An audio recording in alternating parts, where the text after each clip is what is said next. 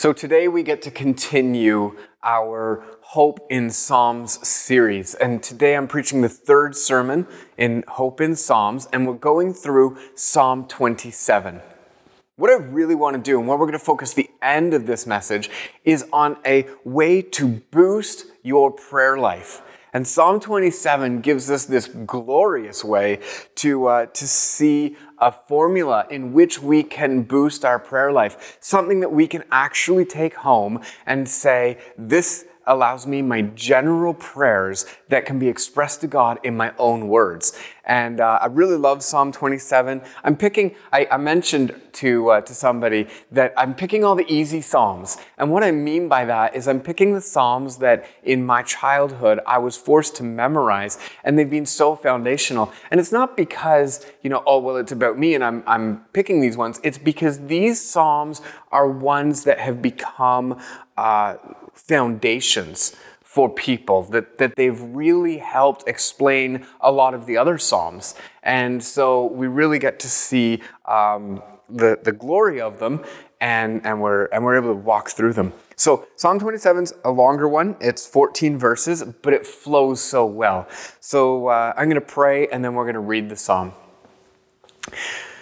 God, hear our cry today. There are things in our life that aren't perfect. There are pressures that we feel. There's stuff that's going on in our life. And today we ask you to hear our cry.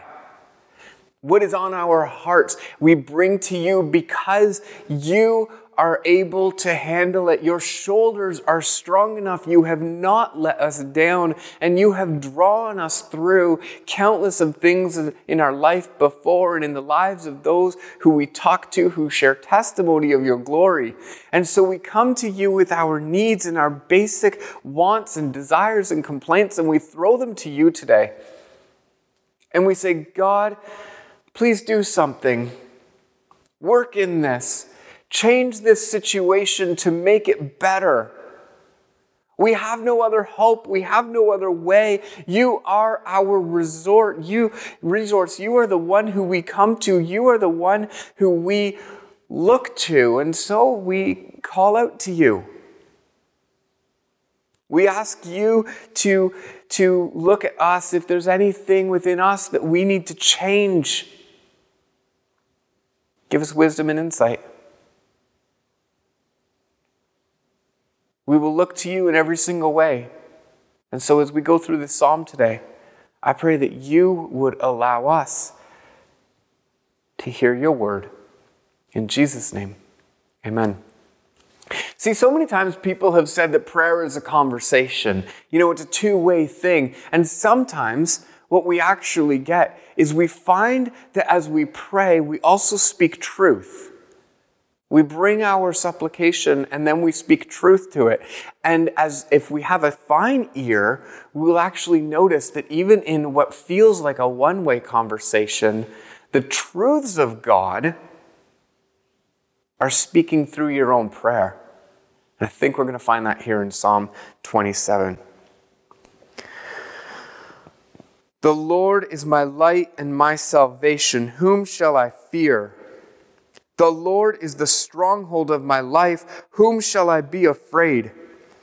When the evildoers assail me to eat up my flesh, my adversaries and foes, it's they who stumble and fall. Though an army encamp against me, my heart shall not fear. Though war may rise up against me, yet I will be confident. The one thing I've asked of the Lord, that I will seek after, that I can dwell in the house of the Lord all the days of my life, to gaze upon the beauty of the Lord, to inquire in his temple. For he will hide me in his shelter in the day of trouble. He will conceal me under the cover of his tent. He will lift me high upon a rock, and now my head will be lifted up above my enemies all around me.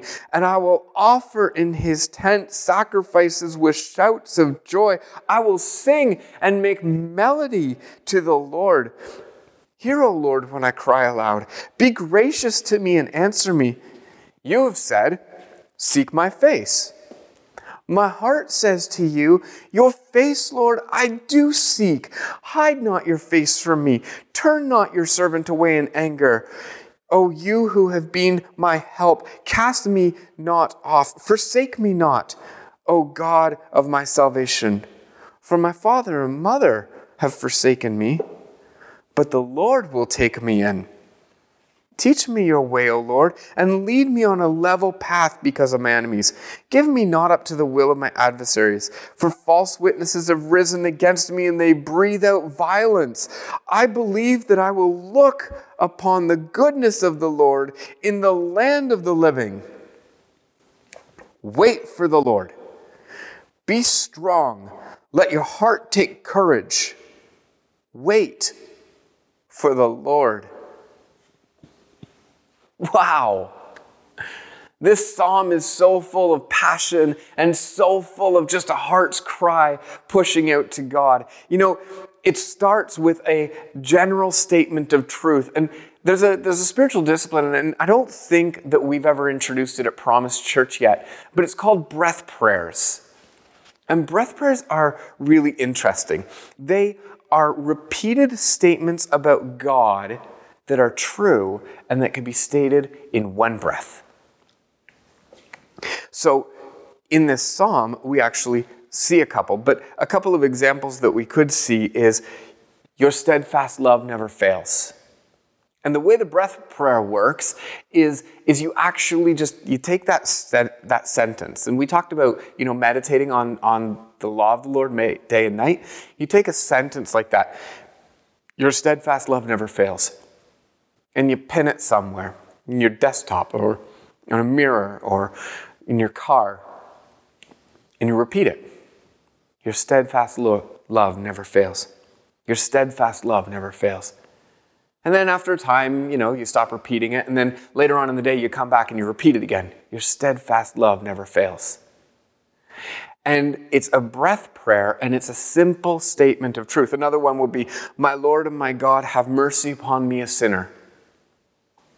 You just get into the cadence of it. My Lord and my God, have mercy upon me, a sinner. And you repeat it. Another one is, praise be the name of the Lord forever. Or the one we find in Psalm 27, the Lord is my light and my salvation. The Lord is my light and my salvation. And when you want to remind yourself in the mess of the situation, think about this. You're in a conversation with your boss that's starting to get tense, and you're starting to realize, I'm going to just say something. I'm going to get angry, or he's getting angry, or she's getting angry. And the tension in the room is mounting. A breath prayer happens under your breath, and you just go, the Lord is my light and my salvation. Whom shall I fear? The Lord is the light, my light and my salvation. Whom shall I fear? And you set these breath prayers in your heart so they come out at times that you need tension released, that you need a truth spoken, that you need hope given, that you need a reality spoken into the situation. And you use these breath prayers as a way to anchor yourself and hitch your hope on God, who is eternal, who transcends your current situation. I love these breath prayers. And I'd encourage you, take one. Take them out of Psalms. There's so many in Psalms. You could open up almost anywhere in Psalms. And right here in Psalm 27, cast me not off. Forsake me not, O God of my salvation. Cast me not off. Wow. There's something there. It's just so simple and yet complex. And it's a beautiful practice. Okay, so we're going to go through this psalm, and it breaks apart into a few different sections. We're going to look at them, and we're going to see how we can adapt Psalm 27 to be what I call a heart's cry. This type of prayer is so helpful, where you get this heart's cry towards God that maybe we don't naturally express just in our normal, routine of maybe you say grace at a meal, or maybe you say prayers before you go to bed, or, we've got our normal prayers that are usually, as I mentioned before, self-centered around, me, myself, my family, my friends. And this one allows us to dig into a layer of our own spiritual life that we don't normally touch. And for those of us that do dig in and do touch this, we find there's a whole other opening of what God can do, of connectivity with God that really transforms our hope and our life and makes faith come to life. We get right into the heart of our prayer, right into the heart of our situation. And the way the psalmist does it is brilliant. So, verse 1 is this breath prayer. The Lord is my light and my salvation, whom shall I fear? The Lord is the stronghold of my life, of whom shall I be afraid? He's setting the stage, saying, here is what I've got. The truth that I'm anchoring everything else on is the Lord is my light and salvation, therefore I don't need to be afraid, and the Lord is the stronghold of my life.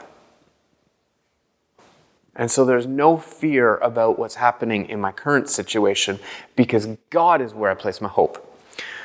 Verse 2 and 3 portrays the vision we have of our problems when God is involved in them. This is wonderful.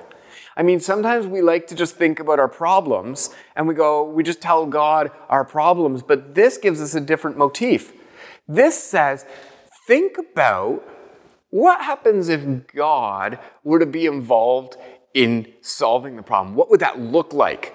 Well, to David, his problems had to do with physical enemies that were, encroaching. And he imagines it like this. When the evil doers assail me to eat up my flesh, my adversaries and foes, it's they who stumble and fall. I love it. I love it because when I think of my problems, I think of what's going on. Maybe I've got a financial problem. And instead of commiserating, oh God, I got this financial problem. What this psalm gives me a model to do is we get to say, God, when you get involved in my finances, you just see all the bills paid and you see us investing well. And when I trust you with my finances, you see it right. Oh, wow. That's a totally different type of prayer than the ones where we normally, oh God, I feel so bad about my finances. We could do it with anything. My marriage. God, when you get involved in my marriage, my wife just lives with joy and peace and hope, and our conversations are encouraging, and there is happiness in our home. And we take that imagination of what does it look like when God steps in, and we state it. And here's what happens when the psalmist does it. He says, though an army encamp against me, my heart will not fear. Though war may rise against me, I'm going to be confident. Okay, what is he doing there? He's continuing the imagination, and he's also recognizing that because God is great, it's actually affecting his emotional perspective on the problem and bringing him peace.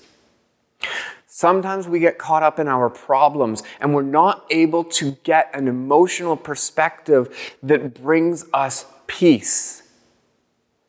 And so what he's done here is he said, the truth is God is my light. He's going to show me the way through this. And so I don't need to be afraid. And then he's come down and he said, I imagine what it looks like when God has entered into my marriage, when God has entered into my finances. And now, because I know the truth of God, I can have peace and I can have confidence. And so, sometimes in our prayers, we're afraid to look at our problems because they're too onerous and ominous. But if we recall the majesty of God from last week, we know that God is looking for our praise as a grand nature. God has this. And so we can imagine what it looks like when God said it right. It can happen in our own heads. And we could say, the Lord is my light and my salvation. Whom shall I fear? And now, God, this is my situation. And this is what it looks like when you're involved. Sometimes that actually might take work, right? The actual processing, imagining the solution that God brings. And that's what the psalmist did. He actually paused and said, oh, my enemies are going to stumble and fall. Oh, the problem that I have is going to disappear so I can have confidence. It's going to get taken care of by God. And it's not just that. We actually move on. So as the psalmist dreams, in verse 4 and 6, 4 through 6, he asks some questions. What will it be like when my hope, when at the core of my heart, when that gets answered, what will it be like? What will it be like, and what will come of the problems when I live with God? So, what will it be like? He looks at it and goes, I will be in awe of God. I'm going to be able to experience the peace of God that I was just talking about. And I will have space to explore God. What will it be like if the problems in your life disappeared and you knew that God answered them? Well, of course, you would be in awe of God. One thing I've asked of the Lord, that will I seek, that I could dwell in the house of the Lord all the days of my life. What will come of the troubles, the future troubles that might happen? Well, now I can look at it and I can say, because of the glory and majesty of God, because He is all that, now I can think of these other elements in my life and I can say that I will be hidden from trouble because God is my strong foundation. And we see that. Look at this. Verse 5, for He will hide me in His shelter in the day of trouble. He will conceal me under the cover of His tent, in His protective nature, in His protective place. And I am concealed. And I get this, I will have a strong foundation. We see that in this. And He lifts me high upon a rock. So what's happening here is He's using an artistic imagination to say, this is what happens when God answers my prayer.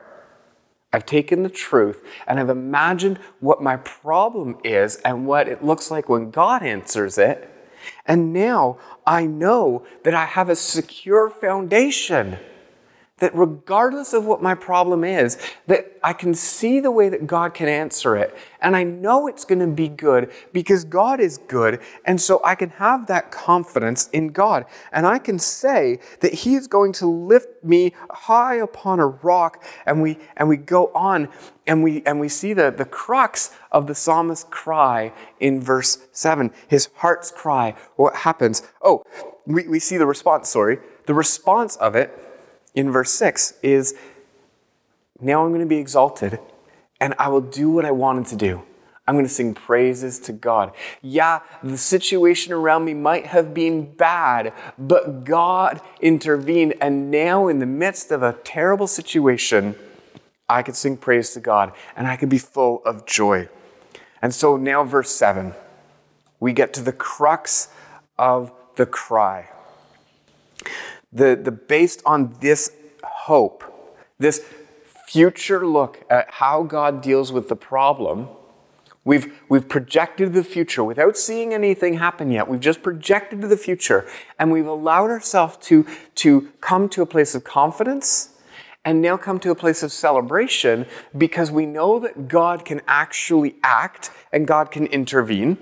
And then we see the raw cry of the psalmist's heart. In verse 7, he cries out, "Hear, O Lord, when I cry aloud, be gracious to me and answer me." That's just beautiful. We know that what he's done is he's just set everything up. He said, this is what I'm asking of God to do. This is what it looks like when God answers. I've seen it. I've seen the faithfulness of God. I know the type of God He is. I know what He's capable of. I know that it brings me praise and confidence and all of this great joy. And so now I come to the crux of my heart. Hear me, God, when I cry. The situation that I'm actually in is hard. It threatens me. Hear me when I cry. Answer me when I call you. The psalmist understands that nothing that we're not pulling on God saying, I deserve this. Not in this psalm. In this psalm, we're simply saying, God, just hear me. Please. Just hear me. Maybe you've had that moment before where you've just gone, God, just hear me. Please. Answer.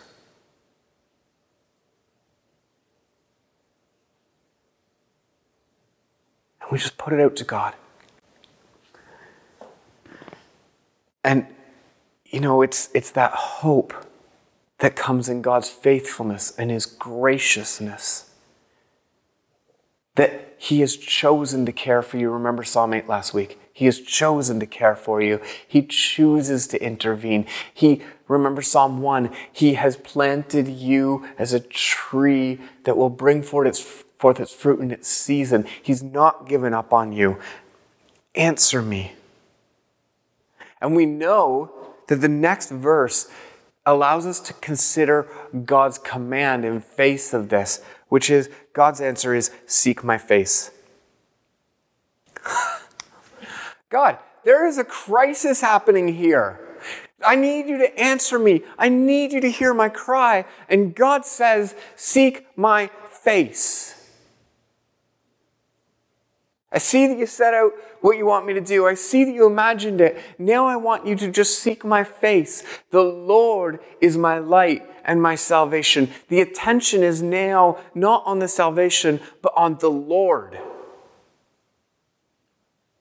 And we see, seek my face. I mean, it can feel so trite when the situation's dire. God, real threat is here. This could end me. God's like, just seek my face. Okay. It's not trite though. It's the act of trusting God as supreme, majesty, greater than you. It's the recognition that no matter what you try to pull together from all the different wisdoms and informations of the world, what you need is the hope of God. The one we've been meditating on. And so in response to the call, there becomes these set of prayers that the psalmist then throws back to God and says, I hear you. My heart says to you, your face, Lord, I will seek. I hear you. It's a conversation. The prayer, God's answer, the truth that comes through in the prayer, and then the response to God's answer. It's right here in the conversation of prayer.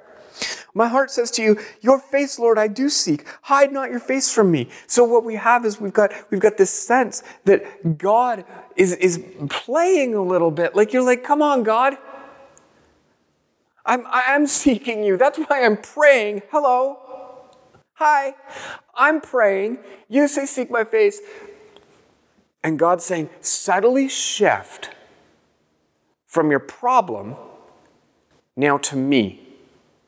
There's a subtle shift that happens in our prayers when we get down to the heart of the matter. When we're just at the point where we're saying, God, hear my prayer. God's saying, you need to look at me. You need to focus on me, not only on the solution that you contrived. You need to actually just focus on me. And so the psalmist goes, okay, fine. I've got this. But God, it feels like you're hiding. I just feel like I can't find you right now. Why are you hiding from me? Don't hide from me. Oh God, don't turn your servant away in anger. Like, did I do something? Is there something in me? Is there something going on? And now we start to evaluate. He starts to evaluate himself and he starts to go, okay, well, is there something in me? Have I've been abandoned before, so don't abandon me. You can hear the heart and the worry and the concern, like, okay, God, now I'm focusing on you, but like, I'm not enough here. I need you. Don't leave me here. I know what it looks like when you answer, but now the heart of it, we've gone through the superficial, but now I'm at the heart. Don't abandon me. Oh man. We think of David who wrote this psalm, like, come on. David's the king and he's now concerned, don't abandon me. Well, of course he is. Because God is his only hope. We put faith in things that fail us all the time. And now we're putting our hope in God and going, God, you've got to come through. We are helpless without you coming through. And then finally, don't be angry with me. Don't turn your servant away in anger. Like, Sometimes we feel our actions make our situation our fault and we don't deserve God's help. Sometimes we feel that guilt and we're like, oh, well, God, I see what you could do if you could answer it, but I don't even know if I deserve this. I mean, look at what I contributed to this mess. Please don't be angry with me. I still need your help. Man, this hits on so many realities of what it is to be a Christian. This hits on when we really get to the core of who we are, we look at this and go, God, you're so wonderful, you're so great. And then we get to a point where we look at ourselves because God said, look at me. And we go, oh, shoot, I'm not all that. Oh, shoot. Don't hide from me. I can't find you. I can't see you, God. Man, as a Christian, I've felt that. Oh, shoot. God, don't be angry with me. I know I contributed to this, but please forgive me. I know I don't deserve your actions, but God, let your grace work in this situation. And please don't abandon me. Don't leave me here in the presence of my enemy, of my toil and my struggle, and do nothing. God, I need you. The heart cry, hear me when I cry aloud. Be gracious to me and answer me. And then we say, okay.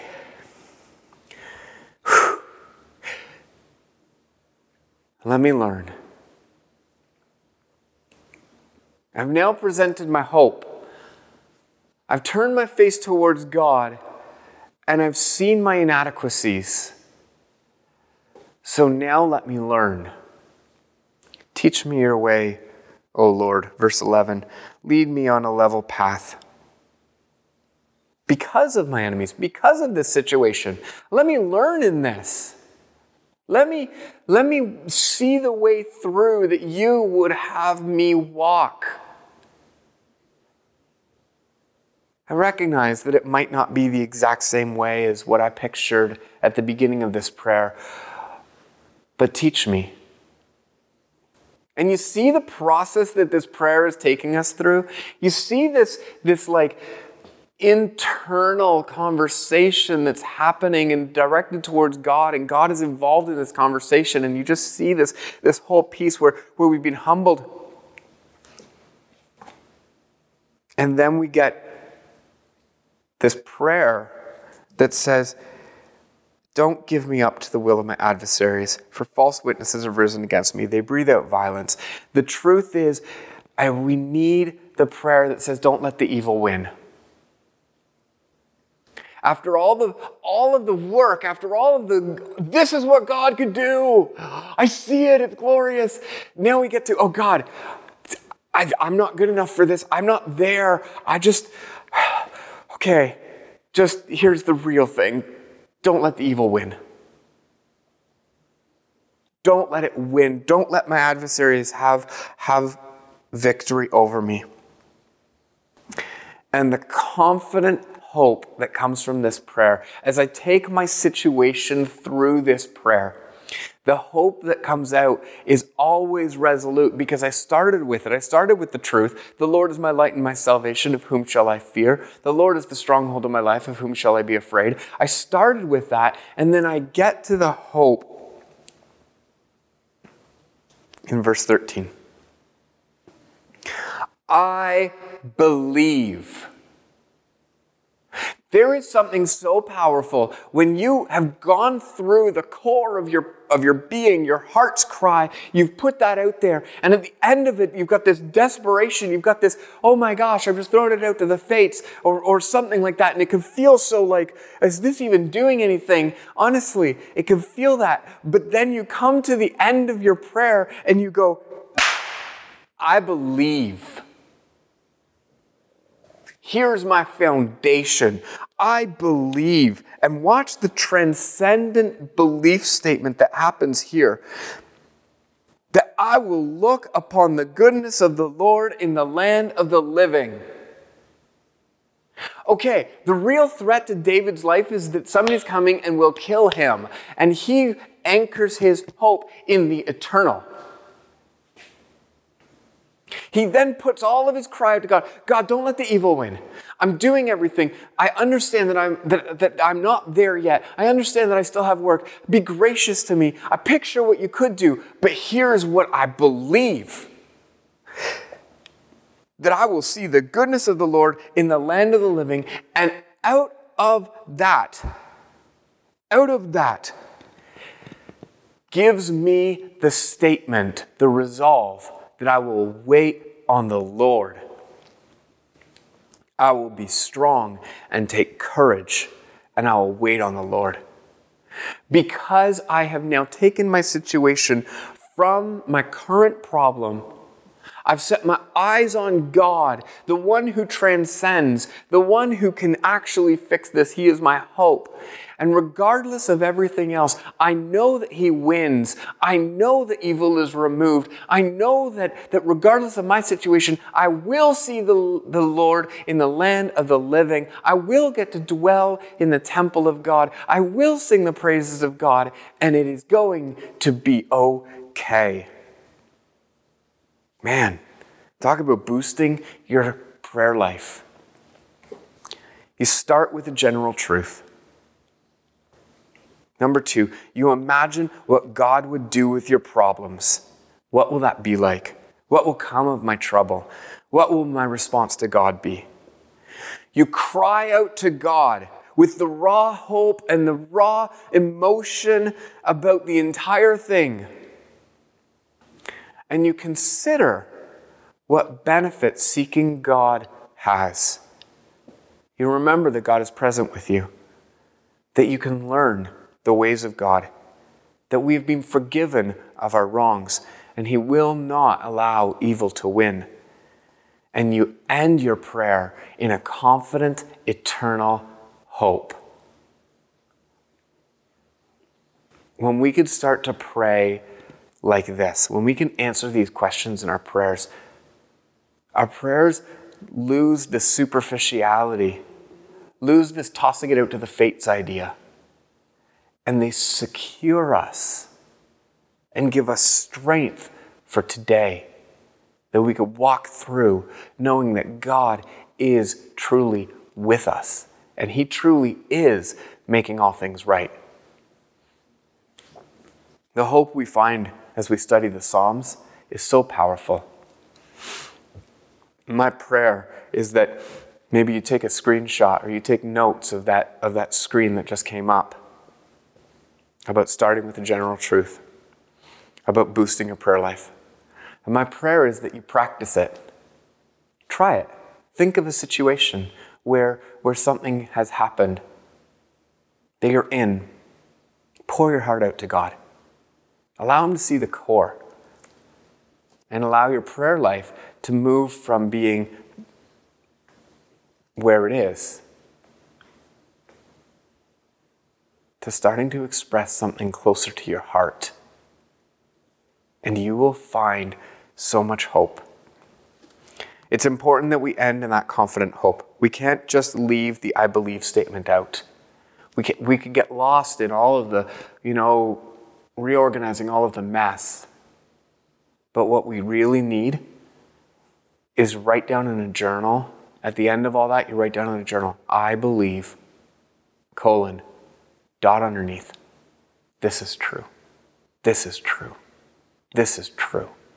And when we get to that place, now we've found hope in God through the book of Psalms. God, we thank You that You do work. We thank You that You do work. And it's a work that we can't do.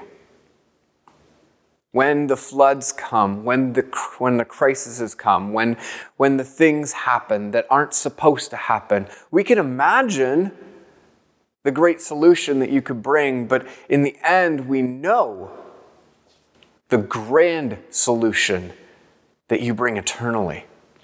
And we hitch our hope in You.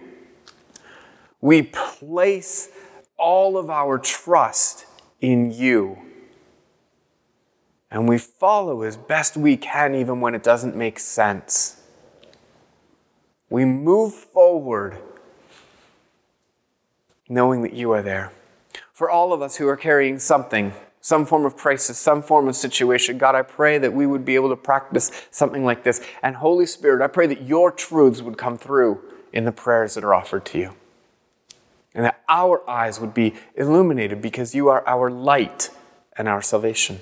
That our eyes would be illuminated. God, I pray for a greater connection with the hope that we have in you for our congregation. In Jesus' name, amen.